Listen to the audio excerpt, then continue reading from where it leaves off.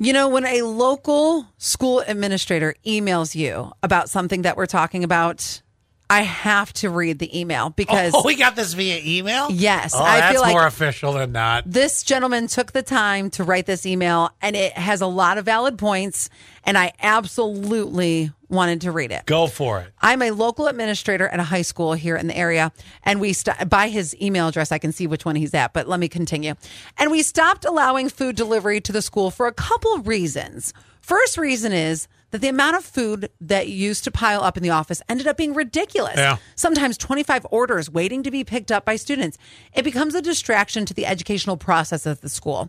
Another reason is that the lunch cook in our cafeteria projects how much food to cook on any given day based on the morning attendance.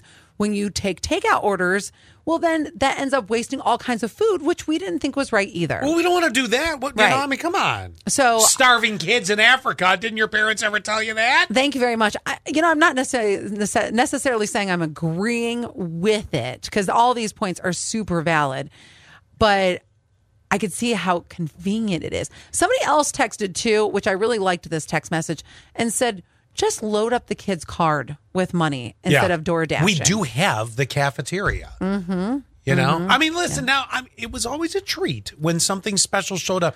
I remember a couple times in my school career, for whatever reason, something happened with McDonald's, and they brought in like a truckload of cheeseburgers. Do you remember that happening as a kid? Yes, every once in a while it would be like a random Happy Meal for some reason. Yeah, you were just like, look at that. But I don't know.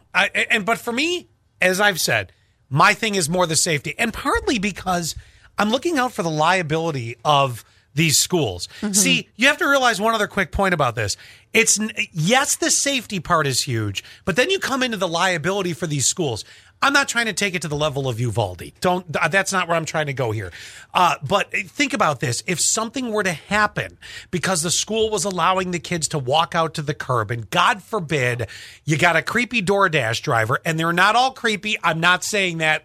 Sometimes one slides through the cracks. You're just saying that it allows too much error to happen, especially when the door is being opened. Like this administrator, 25 orders. That means 25 times the door is being opened. You just never know anymore. Right. And frankly, from that time, from 8 in the morning until 3 something in the afternoon, you're responsible for my kid. You don't want the lawsuit if something happens to him. Right. I'm not and that's making another a threat. pressure. Yes. So skip it all together. Although I'm glad that your friend's kid got to eat.